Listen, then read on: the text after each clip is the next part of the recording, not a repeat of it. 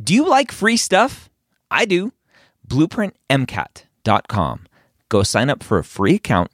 Get access to Blueprint MCAT's Diagnostic, Blueprint MCAT's Full-Length 1, Blueprint MCAT's amazing brand new spaced repetition platform with over 1,600 flashcards already made for you, as well as their amazing study planner tool. Schedule out the content so you know if you are on track to take the MCAT when you need to.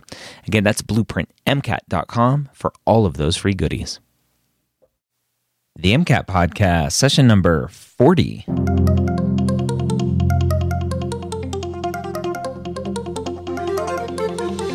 A collaboration between the medical school headquarters and Blueprint MCAT. The MCAT Podcast is free MCAT prep to help you understand the MCAT, teach you how to break down questions, and give you the skills and confidence to get the score you want on your MCAT test day. Learn more about Blueprint MCAT at blueprintprep.com/MCAT. Welcome to the MCAT Podcast. My name is Dr. Ryan Gray. I'm the host here at the MCAT Podcast, as well as the Pre-Med Years Old Pre-Meds Podcast and Specialty Stories. You can check out all of the podcasts at the Med Ed Media Network. That's MEDED media.com. Today we have a great discussion about what to do leading up to your MCAT test day. The last minute tips. Let's dive right in. All right, Brian. So MCAT day is coming up, and students have spent what seems like an eternity studying for it. And I always hear students talking about trying to cram up to that last minute, that last second.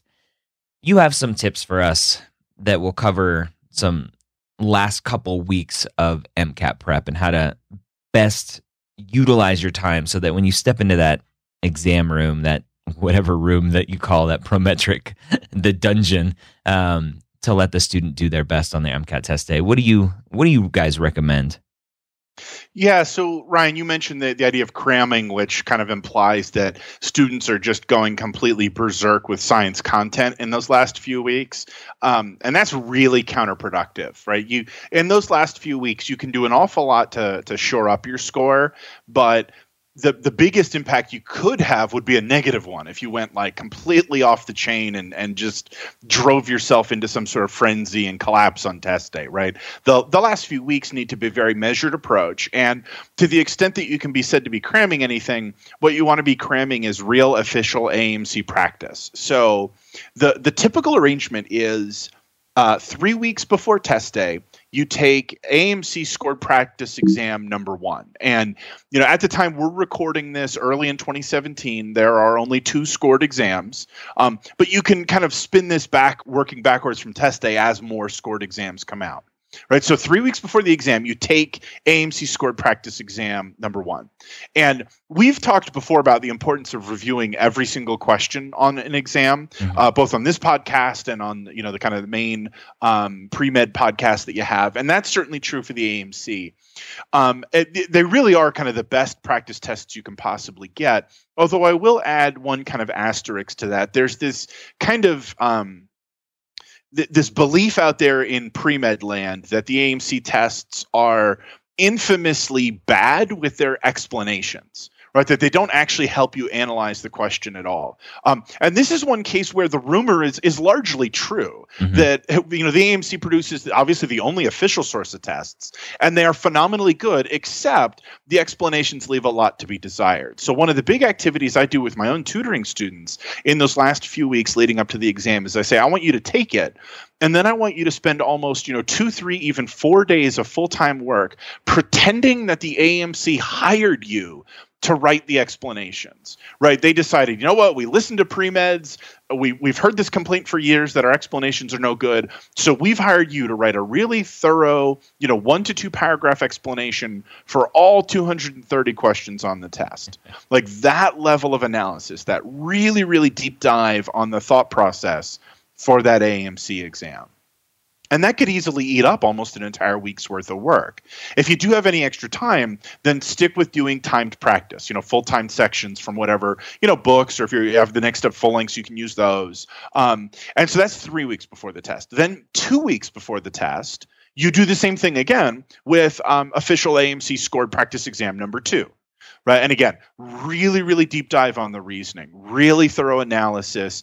Pretend the AMC has paid you to write complete explanations for the test. You could certainly find explanations elsewhere. They're baked into the Next Step online MCAT course. We have a whole video series of Dr. Anthony explaining the test to you. So if you maybe don't have the time, you could use that resource. But I think there's tremendous value in doing it yourself so that you can kind of completely get your head in the game for how the AMC thinks about how they write questions, how they write passages, and so on. So let me ask you, the tried and true statement out there is practice like you're going to play, right? But you have to practice perfectly to be able to play well. And if you're taking a test and you're writing the explanations, the AAMC hires you, but you have no clue what you're talking about, how does that help? Well, okay, so Ryan, just to clarify, I don't mean you're writing the explanations while you're actually doing the test, right? First, you actually just take the test, right? You as a student, and you get a score at the end. When you then have the time afterwards, right? You have all the time in the world to go on Wikipedia and look a fact up if you weren't sure if you got the fact wrong. You're not pressured to have to do the whole passage in 8 minutes. You can start by reading what little the AMC has written by way of explanation.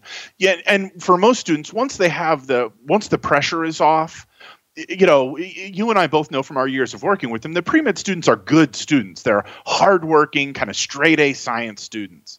So after the fact, it's usually not nearly so hard as you might think to really carefully digest what you're reviewing. Okay. And if you're still stuck, of course, you go back to one of the number one points I've said over and over and over again, everywhere on these podcasts and blog posts, is get your study group together. Mm-hmm. Right? This could be an excellent use of study group time where you each kind of parcel out a portion of the test and write explanations for each other and then kind of teach each other that AMC exam. All right. So you're turning it into almost like an open book test at the end and writing down all of the information that you're aggregating as the explanation. Yeah, absolutely. All right. Yeah, and then you repeat that for the second scored exam. And then the home stretch, right? 1 week before test day, what do? Take the unscored sample test. So it's not called practice exam, it's called sample test. There is no score for this test. You can find, I am sure, on any number of Reddits and Facebooks and any other social media website, people claiming that they can tell you how to convert your percent correct on the sample test into a scaled score. This is like a 504. I very, very strongly recommend against doing that.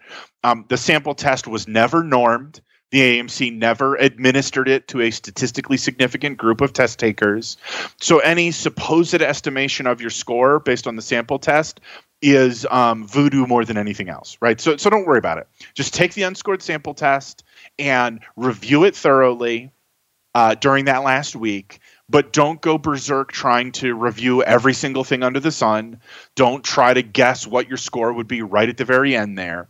In fact, the exact reason we save the sample test as the very last test is to just kind of take the score off the table. Take that anxiety out of it and say, well, this test isn't even scored. So I don't need to be having a freak out 1 week before the exam because I got XYZ on some sort of practice test.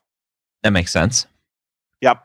And then finally, in terms of reviewing content, typically what I recommend to students is pick 3 things, just 3, where if you clicked that little next button on the screen and the passage popped up and you saw a passage on a particular topic, and you would have that, oh God, like your stomach drops out from under you like an elevator just dropped down. Some palpitations. Yeah, right. Some sweating and palpitations. So you saying to yourself in these last 2 weeks before the MCAT, I'm going to kind of review everything means you're not. You're going to review nothing. You're not. If you're just kind of casually skimming literally all of the MCAT, you're going to get nothing out of it. But if you say in these last 2 or 3 weeks, here's what I'm going to do. I am going to hammer the heck out of electrochemistry and my amino acids and my enzymes, my enzyme inhibitors, right? Okay, that's very doable, right? You can really review electrochemistry again and again and again and again and again so that if it shows up on test day, you don't have that kind of freak out meltdown moment. I like it. Now And then, what? of course, yeah, and then of course the day before, right? Yeah. That's always, what do you do the day before? Answer, nothing. No MCAT. You No, you take a can't do day off. nothing. These. I'm a pre-med student, Brian. I have to do something.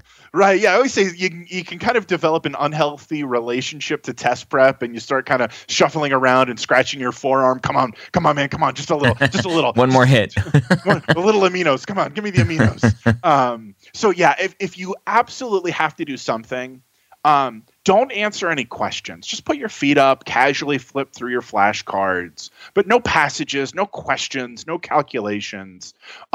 You have both my permission and, in fact, you have my instruction to do nothing that day.